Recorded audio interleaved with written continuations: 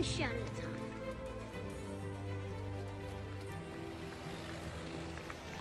Welcome back to the Enjoy the Walk podcast, ladies and gentlemen. Happy to get into everything golf this week. We've had a busy midweek this week, Dante, from the lates and greats, getting back into the swing of things on the Payne's Valley unveiling the Tiger Woods public course. Pretty cool to see those guys muck it up out there. We've got more Tiger announcements going on, so let's just dive right into it, man. Payne's Valley, what a freaking place to play some golf. That'll be a gem. That is definitely, you're going to have your phone out taking pictures on every hole. I don't know if you caught most of it, but when I got home from work, I turned it on and watched a little bit of it, and all I can see were waterfalls and canyons. And I just said, that would be a dope course to, take our skills and give it a shot, give it a whirl at. But I'll tell you what, man, that's one hell of a course. And it's a public course too, so I can't imagine what courses are going to be stored in the back of the mind of Tiger Woods that's going to come into the future. Because it amazes me, man, the fact that this is his first public place and it just wows and alls like it does. What do we have in store for TGR Design down the road?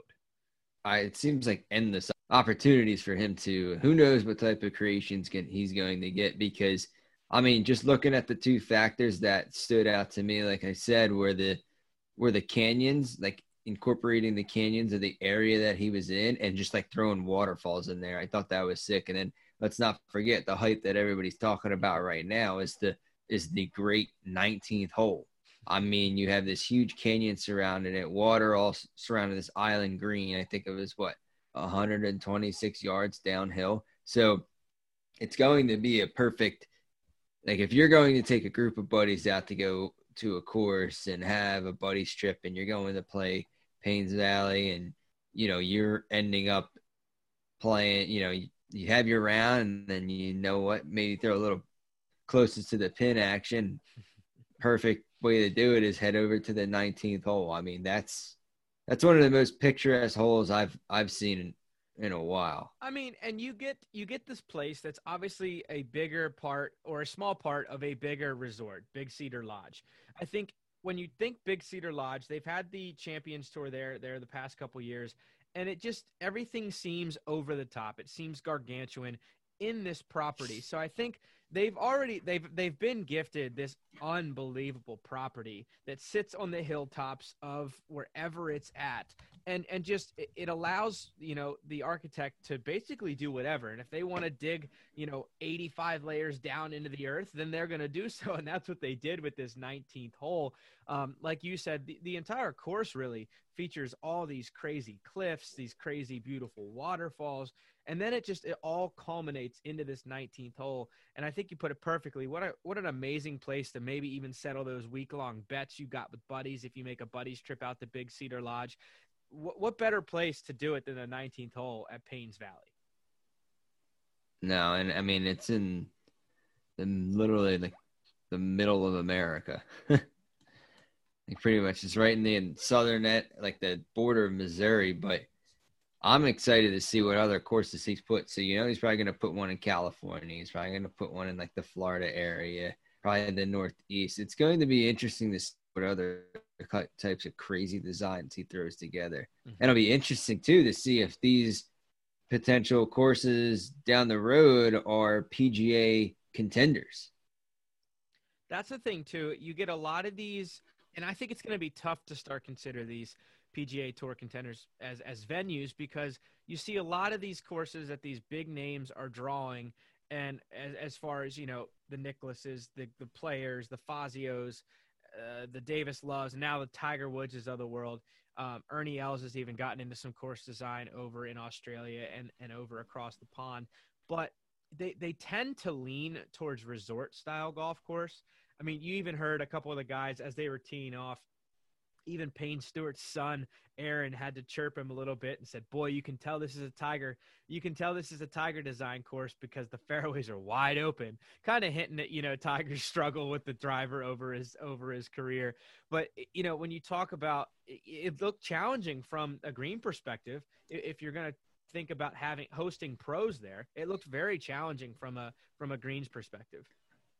Yeah, and I think, like you said, it's a resort course for sure. So the fairways are huge, and obviously, every course is every designer. They're these pros that are going into the architecture aspect of things. They're going to design a course to their eye. So wide fairways, tough greens and shot shaping and here and there for like Woods' sake, but like you said, it definitely seems as if it's going to be it was a challenging course for even the pros. And I think that's what's great about the course itself. It's playable for anybody. But what got me to is kind of the elevation aspects of it. Mm-hmm. I mean, when they zoned out, it just was amazing how spaced out the course was and how elevated it was on some of the holes. Even like hitting some tee shots up into the fairway, it seemed like the fairway was well above their heads. Yeah, it blew my mind too when we, obviously the entire world laid eyes on it for the first time nationally during this telecast. But to see some of these places these guys were standing, and they weren't standing that far away, but like you said, the elevation would change almost a full height of a person from like the green approaches all the way to the green. And these guys were having to hit like high flop shots or really high approach shots to get some of these short game, areas to tackle these short game areas. So it was really, really crazy to see. And I think, God forbid we ever do see a professional event go there, I think you're going to see a lot of craftsmanship in the game of golf from a perspective of it's going to put short games on display, because there was a lot of those tightly mown kind of areas around the green. There wasn't a lot of rough around the greens. So it gives players a lot of tight lies to navigate. And sometimes we all know those tight lies in fairways right around the green can sometimes be the toughest shots to pull off. Oh, absolutely. And one of the things that it seems like it's so spaced out. I was actually shocked how they were able to even walk that course. It definitely did not look like a walker's friendly course. The way that was set up. I can almost the elevation. bet you they're going to be the first people to walk that course and probably the last, unless there's caddies out at that venue. That's most likely a riding only resort style course. Like when we played in Disney, there was no walking the Disney courses. I No. almost can imagine the Big Cedar Lodge is very similar in the way they treat their grounds. Especially when you have cutouts for kind of where to park the cart. And another cool thing about the course, well, obviously we would love to walk it, but you got to ride it. And speaking of it being forgiving, it's not extremely long. I mean, the Tiger tees are 7,300 yards, and then it goes down to 68. So it's playable for everybody. So it's not ridiculously long. You think, too, that 7,300 yards, a lot of the longer par fours look downhill. So there was that elevation change almost helping you gain some yardage, too, which at the end of the day, when you start to consider 7,300 yards not that long, is that an issue in itself? But I think that's a conversation for another day. Yeah, I agree, too. I mean, on the tours aspect, it's not that long. That's considered short. But you're making a course that's friendly to everybody. Well, and providing those tees does start the conversation. Well, it does garner, hey, maybe the tour will look at it as far as a host venue. And I wouldn't be surprised. Yeah, right. You and I talked about this last podcast.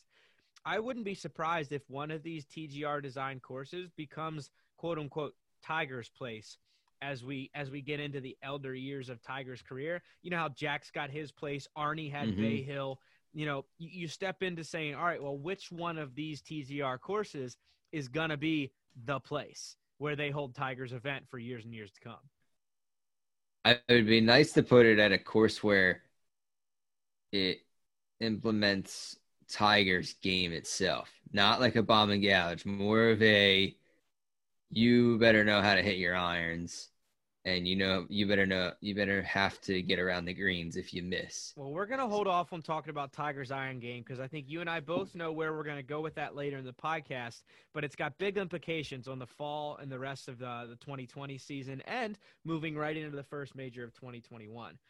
But speaking of play, Justin Thomas and Tiger Woods whooped up on the Englishmen. They took home the quote unquote charity trophy of Payne's Valley against Justin Rose and Rory McIlroy. You watched much more of it than I did, so I want your perspective. How did everyone look? I know it seemed like the Europeans looked a little rougher than the Englishmen.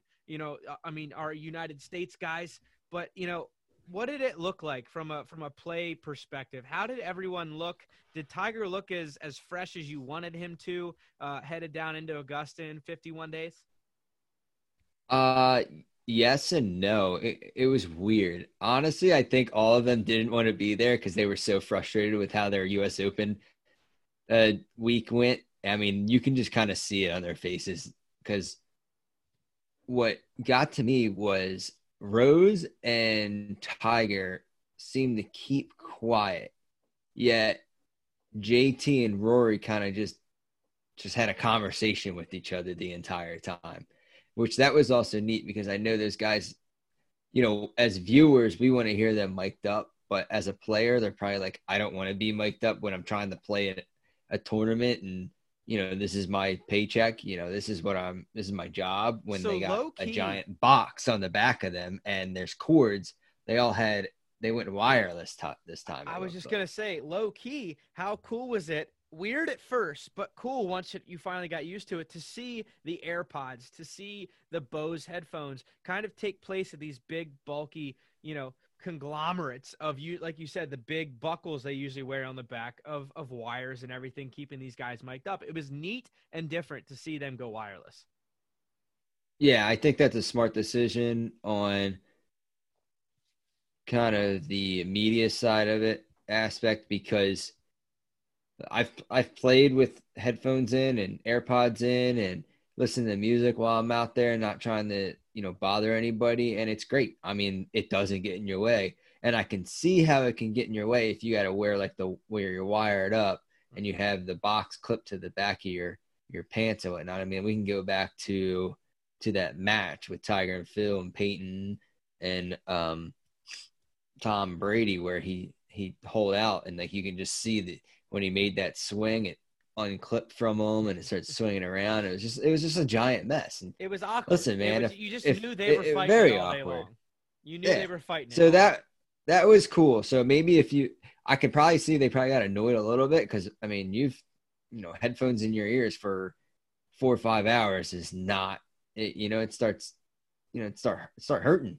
Well, they're not meant to be that. Not even long. that it starts hurting too. But you even saw a couple times where like you just knew that with the headphones in the way they had them in, instead of just the mics clipped around their like polos, that they weren't fully tuned in to even the conversations they were having partner to partner.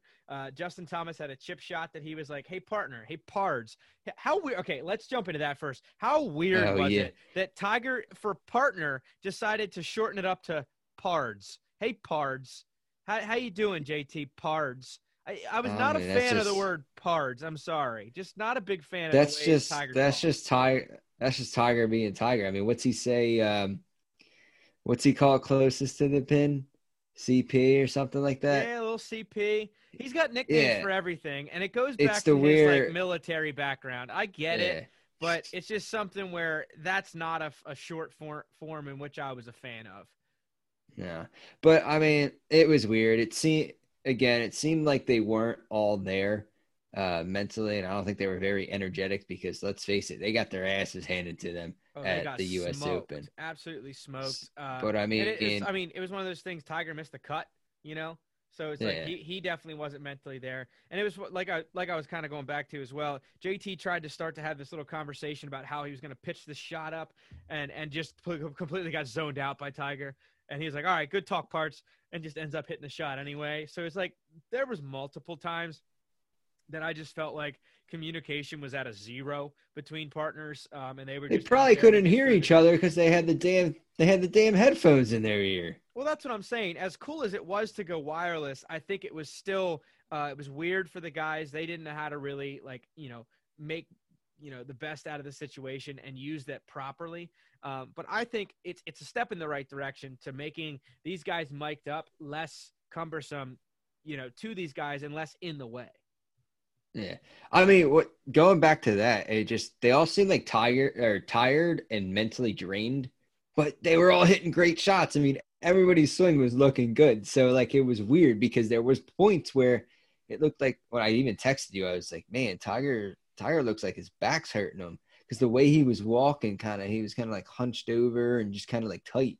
But then he would just go rip one. So I don't know what the hell is going on with some of those guys, especially I'm going to be him. honest with you. I think ever since Tiger's fused back surgery, I just think he walks like that now. I just think he's just Yeah. so cautious. Like he's got to be in a mind state right now that just says, save the back at all costs. Like, don't make a move in the wrong direction. And he knows what wrong direction is. Yeah, he too, doesn't even mind want you. to jump on his 2 feet That's what anymore. I'm saying. Mind you, he knows exactly what wrong direction that back doesn't move in anymore. So I think that new walk from Tiger is just the Tiger we're going to see until the day he hangs up the clubs. I just think it's a scenario in which he knows he can't move a certain way. But like you said, he's stepping up to the driver and absolutely roasting him. He won the long drive contest. Yeah. I mean, he was swinging it really good. JT obviously was swinging it good. I saw great shots from Rory. Then I saw that one snap hook from Rose. But other than that, they were all hitting it pretty damn well and swinging it pretty smooth. So I don't know. It's just another practice round for them, and I think but that's another thing. Like they're out there for charity. They're out there for the people, and just they're out for like that's their social round for them. So they were swinging it really good, so the pressure wasn't on them. But Well, I tell you I don't who know. else had a really good swing, and we kind of aforementioned him a little earlier, Aaron Stewart, man. If people haven't watched the game much before, this kind of new wave of players, stop the podcast immediately. Take a look at Payne Stewart's U.S. Open win at Pinehurst. Take a look at that win. Just watch it intently, and then play the side-by-side of him and his swing and his facial characteristics, and then Aaron Stewart's swing and facial characteristics. His son, now granted, I know it's supposed to work this way. You're supposed to look like your father or your mother. That's just the way life works. But his son is a legitimate reincarnation of Payne Stewart. He's got the class. He's got the demeanor. He's got the laugh. He's got the charisma. It was really, really neat to see at a place dedicated to Payne Stewart, to see Aaron Stewart there, take part in the festivities, hit an opening tee shot, hit a shot on 19, the crazy looking par 3, and just be a part of it all. It had to be a special moment for him having a place named after his late father. Think he was nervous over that too? I think he was probably shitting his pants. Probably, yeah. and shitting his pants not because of Rory, Justin Rose, or Justin Thomas, but shitting his pants because Jack Nicklaus, Gary Player, and Tiger Woods were standing right there with him too. Yeah, right. Yeah.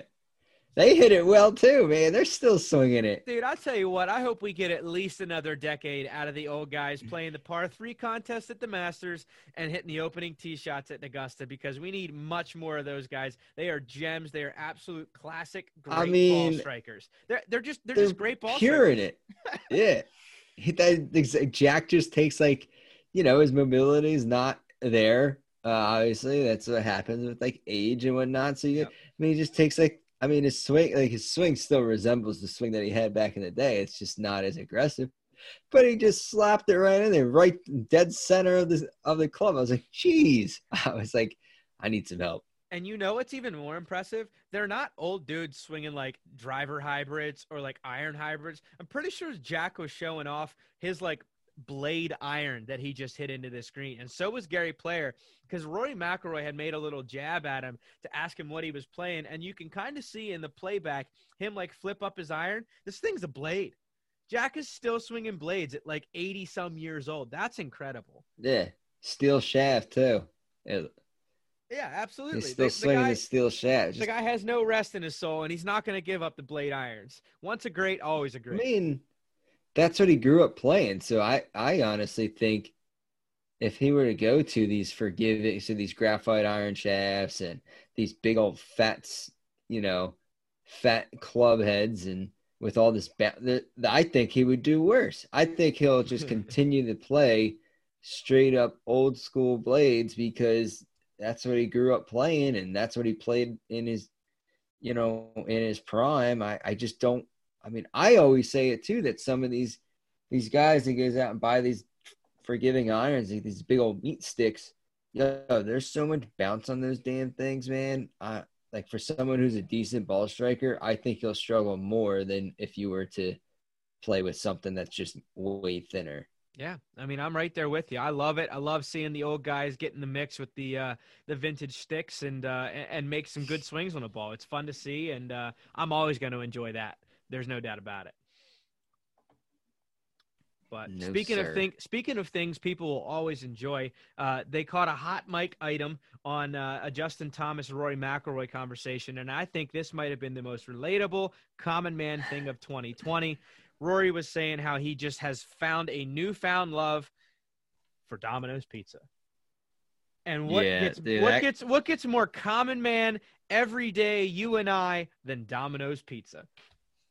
Well, what cracked me up the most was the fact that Justin Thomas just started cracking up immediately because he knows Domino's. He went to college. We all know our college experiences. We all know our late nights and what are we ordering because what was open at 2, 3 in the morning? Domino's. I mean, it's just that perfect kind of late night snack and early hangover cure. I mean, I think that's what all JT had to do and kind of just like solidified and just made it like that much better was the fact that he just laughed and you immediately, well, like you and I know, like we immediately know the like what Domino's is. Well, and you got to think too, like, because when's the last time Justin Thomas has had Domino's Pizza? Because he's rich now. He's not just like tier 1 rich, tier 2 rich. He's like rich. And so you got to think, what's the last memory Justin Thomas has of Domino's Pizza? And you better believe it's his Roll Tide Alabama days, coming home after a football game, drunk off his ass from tailgating all day, ordering that Domino's Pizza for delivery back to the dorm rooms. So, I mean, it had to bring hilarious memories back to JT. And, like, what's your take on it? Is it because Rory has just been so rich that he was so rich before he moved to the United States that he just didn't know about Domino's Pizza beforehand? Like, was he too rich to know about Domino's Pizza before this like happenstance? I would say it's that, but I also would say it's just kind of where you grew up, I mean, you know what I mean? It just kind of goes to like, all right, so like Philly, right? We got like the cheesesteaks and whatnot. You can go out to the Midwest and no one knows what the hell that is. Or the concept of the sub or the hoagie or however you want to call it, right? Mm-hmm. Like it's kind of like where you're at and where you're regional. From and kind of who you are. Exactly. So I think it's both. I mean, I just think it's like where he grew up. Like, I mean, we can probably go over to him and see some eat cuisines that we're like, what is this? Never heard of it. He's from Ireland, dude. It's all meat and potatoes over there. Yeah. So I mean, well, we all know that, but I think it's funny, but it's kind of it brings the common man. It brings what I like about it. Kind of stuttering words here is just how related you are now to Rory, right? It just brings him back to, yeah. It begs the question, how did Rory first eat Domino's Pizza? And what was that euphoric moment for him to bring it up live on air during Payne's Valley Cup? Or he must really get paid by Domino's under the table for a sponsor spot? And is he low-key no fan of Domino's? No, I do not think that was a paid – that legit came from him, and I honestly think he was like, dude, I just tried Domino's and didn't realize how great it is of not comparing it to like local pizzas. So here's what I'm proposing. I think, he just had the kid and everything, right? I think him and the family got a little too tipsy celebrating the kid's birth. I think they drank well into the morning. One of the family members who isn't rich said, hey, Rory was hungry, said, hey, what's some good pizza right now? The guy who is not rich, but's just part of the family party said, I got the perfect remedy for you, ordered up a bunch of Domino's pies, and boom. Semi-drunk Rory, euphoric moment with Domino's, the rest is history. Well, I'll tell you what, he's got an endorsement deal now with Domino's, so they're Oh, if definitely working Domino's something if in the mix. Domino's doesn't open the checkbook and hand him a blank check and say, "Here, buddy, it's yours," they're crazy. They It's like gotta what have Subway did a with Happy Gilmore. It's just yeah. I was just it's a gonna say that no-brainer. they're gonna have a commercial with them now. That's a whole call that a hole in one. Oh man, I love it. I absolutely love it. Now it's definitely something I think if there's good to come out of this crazy COVID times, we've been seeing more and more of this Tuesday, Wednesday, charity event style golf event, and I like it. They're starting to mic up guys where we want to hear the conversations, and we're finally getting it. So it was cool to see back out there at Payne's Valley, and I'm hoping for more of it. I'm just hoping they keep this ball rolling, and I'm hoping we continue to get weekly events like this, and be able to tune into them. I think so. I mean, I hope when things kind of settle down and we're coming to an end towards and hopefully an end towards this pandemic, that it just was they weren't doing it just because there's nothing on TV. I mean, sports is pretty much back, so Yeah. it'd be nice to see them continue this on for the rest of the, I guess, eternity, for however long PGA is going to be around. It's getting these type of charity events. I mean, it showcases courses, it showcases the players and their personality, and it gives you something to watch during the early midweek. And it's just, it's a win-win for everybody. Oh, 100%. I totally agree.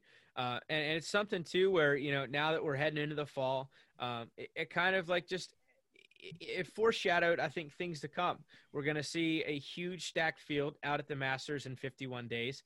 Tiger obviously going to play in that, but then as we're recording here late Wednesday night, Tiger is committed to play the Zozo Championship. If you guys don't remember, he famously tied Sam Snead's all-time wins record at the Zozo last year, so it's potentially going to be his only start before the Masters.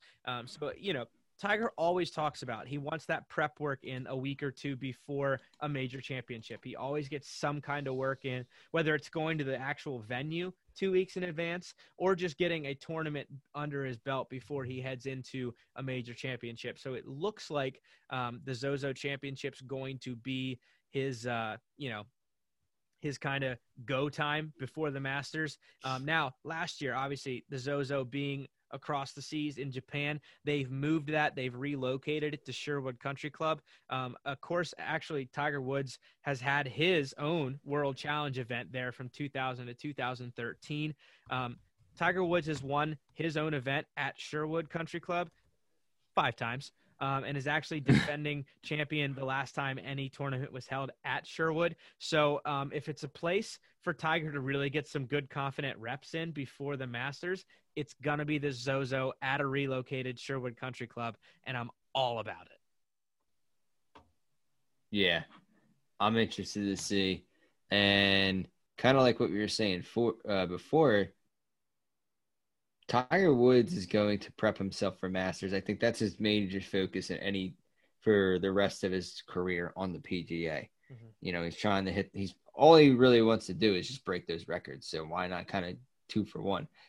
Get the most wins and get the most Masters jackets. You can do that in one tournament alone, right? So what's he going to do? He's going to prepare himself. And like he said, when he won the Zozo last year, he did it with his irons. He flighted the ball. And I think that's when he's confident with that, you can't stop him, because he's not one to really bomb and gouge. That's not his play style. His play style is being able to work the ball. So if you can get him on a course where that's the main key, he's going to come out on top. I mean, last year at the Zozo too, it was actually frightening to see how good everyone else was acknowledging that Tiger was playing at the time at the Zozo last year. People that were playing with him said it's the best they'd ever seen him strike the ball.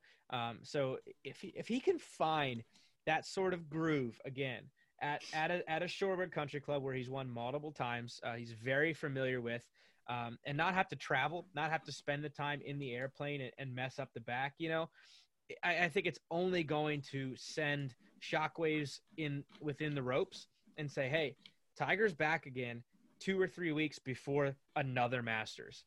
So I think it can only spell good news for his Masters repeat, train. And I'm all here for it. I want to see Tiger put the jacket on Tiger this year. I want to see it happen. I want to absolutely see him crown himself King of Augusta. And at this point, it'd be 6 jackets. It would just be an absolute unprecedented back-to-back when everyone was writing him off. If Tiger, even if he doesn't win at the Zozo and he competes and gets the juices flowing, I think he's a lock for the Masters. I mean, you heard it here first. I'm calling it September 23rd. I think he's a lock for the Masters if he competes at Sherwood. That's wow. Yeah. I mean, I'm like, that is that a stretch? But at this part of me at the same time is like, I can see that. Has he So contended we'll yet see. this year? No, not really.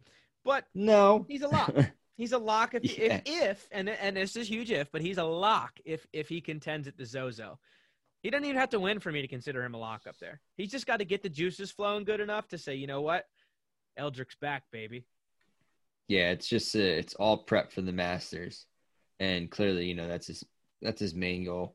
I mean, like I said, playing at Payne, his new course. I mean, he struck it well. I mean, he was swinging it good. So, I mean, I don't really think there's an issue there. It's just I think it's more mental than it is his ability to actually hit the ball. Oh, 100%. Well, guys, if you think Tiger getting ready for the Masters in 2020 here, and then again for the Masters in 2021 is something that you would enjoy yourself, we've got a perfect opportunity for you. The 3rd annual Palm Springs Golf Championship. We're partnering up with them to offer you guys a little discount code to go out to Palm Springs, play PGA West, the stadium course, a week before the PGA Tour is going to compete there as well. We've got a coupon code ETW 2021 at checkout. You guys can go to fungolfvacations.com/Palm Springs Golf Championships to find out more. Sign up, guys. Fill this field up. Let's get everyone, all of our listeners, all of our fans out there playing this awesome golf course, this awesome 3-day championship. There's gross divisions, there's net divisions. So no matter what your skill level is, you guys can come out, compete, play, have fun. And even afterwards, there's catering, there's drinks, there's all kinds of events after the rounds are over. So guys, go check that out. 3rd annual Palm Springs Golf Championship. Coupon code ETW 2021 at checkout, and that'll give you guys $25 off the entry fees. Partner it up with a buddy. Go out and stay and play together. Palm Springs Golf Championship, guys. Go check it out. We'll be there. Hopefully to see you there. All right, so something we have to talk about too, Dante. You have gone through the ringers, per se, of building clubs. You've been the ins and outs of building clubs from scratch, piece and parts together. You've found a new, addition to your golf clubs, which I want to get into here. You rebuilt some wedges here lately, and you put a little bit of flair into these wedges. Yeah. Talk us through the build, and talk us through this kind of extra flair you've been able to put on your wedges. Yeah, so I don't know. I started learning. It's just pretty crazy. I'm a huge tinkerer now. It's a blessing and a curse learning to be able to build your clubs, because if one snaps or whatnot, or you need to make a quick fix, you can do it. But at the same time, now you're sitting there like, let me tinker. So I had the idea. I said, you know what? What if I kind of want to test the theory? It's like, what if I get heavier wedges or heavier shafts in my wedges to kind of maybe help out with a little bit of force or speed behind the ball? I don't know. We're just getting a little tested. I may be wrong or whatnot. So I decided to pull the shafts in my current wedges and decide to reshaft them. So I got some heavier shafts.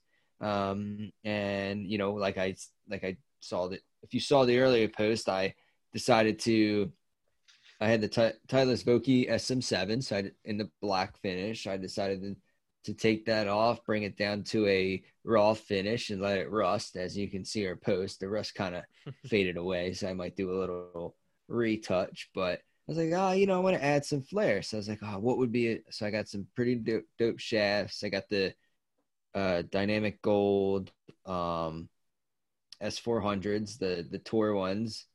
So they're all black with like the gold kind of paint label on it. And I was like, oh, that'd be sick. I was like, oh, you know what? Why don't I? Because I think it would go good with the raw finish on the wedge. Mm-hmm.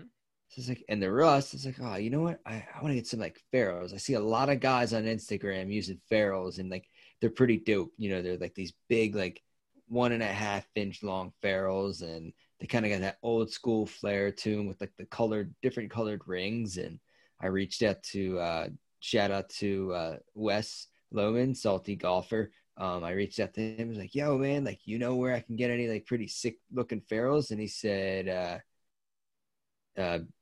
Boyd Blade and Ferrule Company. So I was like, all right. So I went there, purchased some of them, and you know, popped them right on. And it was actually ferrules are probably the hardest part out of all the club building and all that. Just piece them together. Ferrules are the most difficult, in my opinion, because they get tight. I mean, you have to based on the shaft size, you have to find the right ferrule size, and then sometimes they get stuck, and then I'm sitting there back and forth because they're plastic, right? It's really an aesthetic piece at this point. I mean, you're just cleaning up the club. Anybody can put a shaft in and have no ferrule, but it's just going to look goofy because the hosel of the club head is just going to it's going to be wider than the shaft itself. So why not taper it out and throw like a ferrule on there to kind of clean it up? So I did that. So I got these like, I don't know what all the names are crazy, but it's like this black ferrule and it's got like gold and like purple rings to it. It looks pretty sick, and it kind of flows well with the wedges. I'll post a picture on Instagram shortly. Golden purple there. You're going a little Mardi Gras theme to these wedges, or what's honestly, the golden purple? Dude, I'm not gonna lie. I thought they were different colors from what I saw online. I thought they were kind of like all gold, and then when I opened the package, and shout out to their packaging, right? Because it comes in a little pouch. It comes in like a little tea pouch. So like if you use the ferrules, so you buy the ferrules in bulk. So I think it's like an iron set, like for 13 clubs or whatever. It's for all your like wedges and irons, right? Mm-hmm. So 10. I think it's 10, right? If you carry like 3 wedges and you have 7 irons, so say 10, right? You buy them in a pack, so it's not like you're buying individual ferrules. You pick the ferrule color you want and kind of the style, and then it comes in the mail, and then you have it comes in like a little tea pouch. And I was like, oh, this is sick, because now I can like throw my teas in there if I want, and then just have the ferrules lying around. So yeah, I don't know, man. It was weird. I was like on the web. Maybe it was just a little late at night or whatnot, and I don't know. Maybe my screen's put in a different color, but I was sitting there looking at it. I was like, that would be kind of cool because it looked like this thick gold or like brown. I thought it was brown, right? Yep. That's what it looked like on the web, but it came purple. I was like, oh, this will do. And I thought they were pretty dope. I'll post a picture. Let me know your guys' thoughts. But yeah, it was, oh man, dude, I'm all about it. It's a fun hobby now. I love that kind of, just that flair, just the idea that no one has what you're putting together is the reason we all do any kind of, extra little gadgets or gizmos into, whether it's wedge stamping, putter stamping, color fill, if you look at guys that do their drivers and they get those specialty, USA drivers that TaylorMade's been doing lately, or just any kind of color theme with the epics. You can customize color in the epics. Like everything can be customized nowadays, and that's kind of the trending thing in golf. So I'm excited to see how these came out for you. I'm excited to see what the ferrules look like and how they all got put together for you, man. It's neat. It's awesome. I don't want to get into it yet myself because I know it's a waterfall. If I start I'm never going to stop. Yeah, it's funny because you think, you kind of try and bargain. You hit up the used clubs, you hit up the eBays, right? You hit up the Facebook marketplace and see if you can get like a deal on the head. And then you do, like, say, like a driver head, and then and you find a shaft, and then you get like the tip for it. You pop that on, and then throw the grip on it. You're like, man, I got this driver. Say like drivers are what, like $500 now? Theoretically, so like $499.99. just about, yes. So You cut that in half. I mean, you kind of get some used clubs. You find a shaft. You kind of take the labor X out of it. You do it yourself. You're making, say you get a full driver. You're looking at, depending if you shop well, you can get a driver for like a full driver with the shaft you want for like 250. Mm-hmm. Well, next thing you know, you're playing with that shaft. I'm not a fan of that. Next thing you know, you're 5 shafts deep, buying them online. Now you're sitting there, you're like, wow, I just spent like $800 on this driver because I have like 15 other shafts that just like swap in and out. Mm-hmm. So it's kind of like, again, it's like the blessing and the curse. Like I was saying, it's like, oh, this is dope. I have 15 options on based on like if my swing changes, if I'm looking for a little something different based on like how the shafts work. But then at the same time, you're like, crap, I spent all this money. And two, I'm not giving myself enough time to get used to what I'm playing with, right? Because it's not necessarily the club itself; it's the person swinging the club, right? I mean, obviously, we know the club helps and does its part, but you can't be swapping shafts every time you play. I mean, I will in say my this. opinion, I will say this. Obviously, going and getting fit last 2, 3, 4 weeks ago, maybe now. Shout out to Second Swing up in Wilmington, Delaware. Those guys are phenomenal. I'll send anybody who ever wants to get fit there. They do a phenomenal job. It's sometimes the Indian and not the arrow, and then vice versa. If you're not fit properly for clubs, it's definitely the arrow, not the Indian, to a point. But once you finally do get fit and it puts it back in your hands, and then you're kind of just tinkering with like small nuances of like weights and grams and different shafts and stuff like that, it's a fine line between getting comfortable with a club and it just not being the right fit for you. So it's I feel like a constant juggle. And for tinkerers like yourself and myself who just love to try and see if something else might be the better remedy, it can be a slippery slope. Yeah.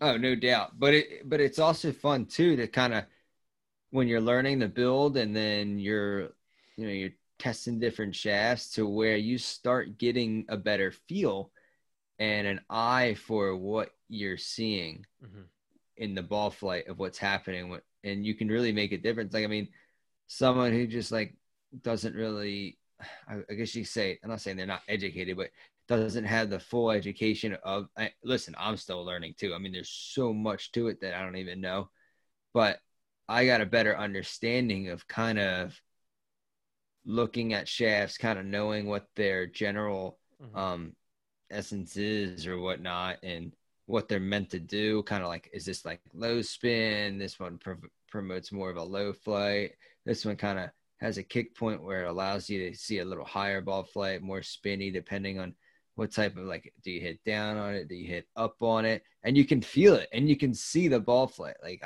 I have shafts sitting in another bag of mine that, if I put them in, I'm hitting these like block slices. Like, It's just not for me, not for my swing. It's pretty wild to see. And it's fun too, because I'm kind of developing like a little craft of mine, a little bit of a trade. So like, I don't know if you guys want any help with some club fixes. Say you snap a club over your knee or whatnot, you need a new shaft. I mean, I could throw it in for you, no problem. And it's kind of cool. It's a lot of fun. I mean, it's cool taking something and then turning it into a product. You know what I mean? It's yeah, absolutely. It's always rewarding. It builds on the hobby. It builds on the hobby of taking it from the course and bringing it back and saying, how else can I fill my life with more golf stuff? And it's just, it's a trickle down effect of loving the game so much that you've started to tinker, because why not? Why do less time with golf when you can do more? Right. I mean, that's the beauty of the game. It's cool just testing stuff, man. Now, I'll tell you what, some of the ferrules, they're a little, because the best way to do it is because they get, like, when you slide them on, it's tough. You'd like want to heat them up in like really hot water, like let them sit, because then they come a little bit more malleable, and then you kind of slide it on as much as like as further as possible into the shaft. And then you kind of just use the head to kind of push it down as far as you can. And then you just start kind of just hammering it in until it sets, until you can then glue the head in. Well, let's just say I used kind of a heat gun to try and heat it up, because I was like reading different little things, and Some of them are a little kind of melted or a little deformed. You'll see that in the post. Maybe I might hide that, but whoopsie. But hey, they're still working. But then Show again, like when you show us take the it out to trials and the, tribulations, man. yeah, Show us the nitty gritty. it's a learning process, man. I mean, look at S. Putters, man. Look at the putters he's putting. He started out just kind of giving it a go, and look where he's at. Kind of develop his craft on, restoring putters, and it's awesome to see kind of where his craft has taken him with his putter business. Oh, absolutely. It's that way with anything, man. No matter what you get into, when you first try things, it's never going to look like a professional. But over time and over thousands and thousands and thousands of iterations of it, you start to develop some talent. And when I say talent, I mean you start to develop a skill. Like there's a difference between talent and skill. Talent, a lot of people perceive as just being, born with. A lot of the times in a lot of trades, you just have to do it over and over and over again until you develop the understanding of what all goes into, putting a good product out there. So I'm excited to see how you continue to grow in building clubs and building whatever you put together, because it's something where at the end of the day you're gonna get better at it. So what are you gonna do next is the only question. Well, I tinker back and forth between kind of my, I guess you could say, hybrid and woods and drivers. So you'll probably see that change constantly. Irons, I'm very comfortable with. I won't really change them. Wedges, I might mess around with shafts here and there now that I put my first set of wedges completely together from not getting it from someone doing it for me. So yeah, who knows? I'll test these out, and if I'm not seeing what I like, I might go a different route, pull them and try something different. So we'll see. Well, I tell you what, there's something to be said with tinkering. And I tell you who's not tinkering right now. And we got to give a shout out to a certain freshman female golfer on her high school golf debut. So not only her first high school match of the year, but her first high school swing of the year. Freshman golfer Stephanie Scott made a hole-in-one on her first swing out as a high school athlete on number 8. So they did a shotgun start. She made her a hole-in-one in her first high school career start, first swing ever on number 8 at Lake Doster Golf Club. Shout out to you, Stephanie. That's just absolutely amazing. First swing of competitive golf at a high school level, you're a hole-in-one. You might as well pack it up and go in from there, right? Can't get any better. No, not at all. I mean, just like off of one shot, everybody wants a hole-in-one. I mean, that's on my bucket list and still has been. Shout out to you, Stephanie. Played hundreds of rounds. Join the club of tinkering, because you really can't get any more perfect than that from here on out. But just wanted to wrap up with that and some feel-good stories. Guys, keep swinging, because I know we're all out there, and I know we're still all searching for that hole-in-one. So let's applaud Stephanie. If you can, reach out and say congratulations. If not, just appreciate the feat. And hope to see a golf hole-in-one within our own crew here soon. Yes, sir. So awesome, guys. Well, that's it from us this week. As always, you can follow us at Enjoy the Walk Pod on Instagram and Twitter, as well as going to www.enjoythewalkpod.com. We do have all of our United States flag golf memorabilia, I guess you could say, or merch out that's on our website that is going to go on sale. Now that Labor Day is here and gone, we're entering the fall. Those shirts and hats will go on sale for a limited time before they will be gone off the website for good, and we'll give you something, guys, new in the spring as far as American flags are concerned. But go to our website, www.enjoythewalkpod.com. Check them out before they're gone. And we'll see you guys next week. We will have owner and founder and creator and designer of Walker Trolleys on the show next week to discuss his partnership with the No Laying Up guys. Pretty sweet thing they're going for them out there. They've got a little special, I think, right now with Sweetens Cove, which if you know, you know. If you don't, we'll get into it next Tuesday. So that's it from us this week, guys. As always, get out there, tag us in where you're walking or playing golf this weekend. Carry your clubs and enjoy the walk.